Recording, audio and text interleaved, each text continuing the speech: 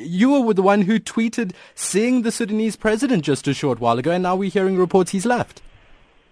Yes, when I arrived this morning, it was around after 10. I was walking near the hotel where he was accommodated. And when I was walking there, I saw the cars and I could see a heavy security. Then I suspected that one of the heads of state is about to leave the hotel, and I waited.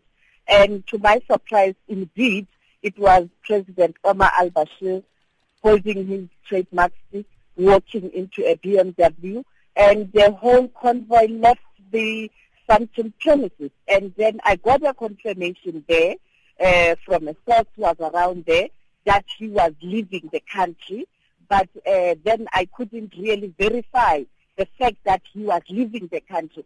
But one thing certain is that he was in the country this morning.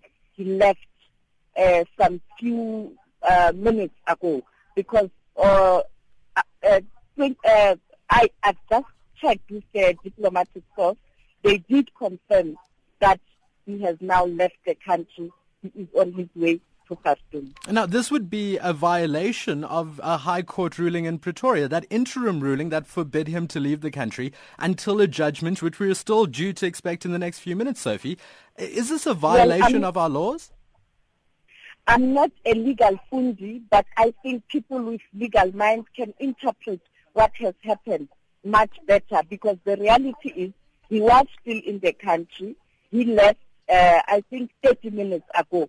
So I don't know under which ground he was permitted to leave South Africa. I think these are matters that are likely to play itself in court when the court resumes.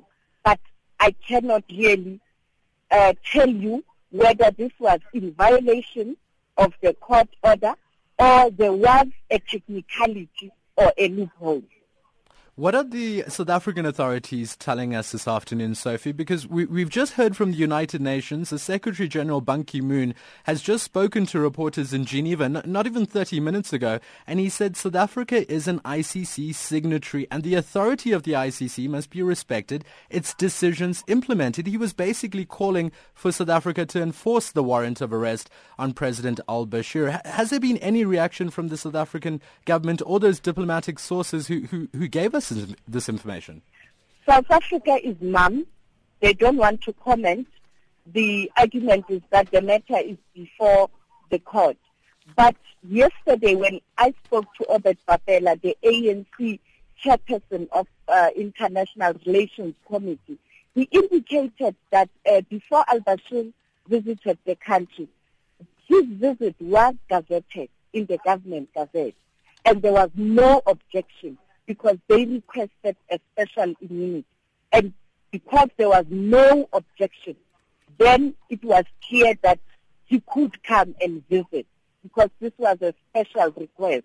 Therefore, I don't know how does that link to the ICC warrant of arrest, whether if you have followed certain procedure that can be set aside, or South Africa has indeed violated the ICC rules. I don't know, because you must speak to the ICC. And today, Jack Parrock, our international correspondent in Brussels, is going to speak to the ICC. We'll get the response.